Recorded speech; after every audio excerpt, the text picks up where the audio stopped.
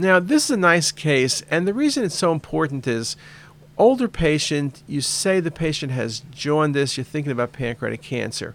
Sometimes you can have ampullary lesions, sometimes you can have strictures, sometimes you can have stones. And sometimes the stones are non-opaque and it can be tricky. I've showed you cases like that on CTisus before. But this is a very nice example where there are several stones in the common duct. The common duct is dilated. There are stones in the gallbladder, and that's a very common concurrence.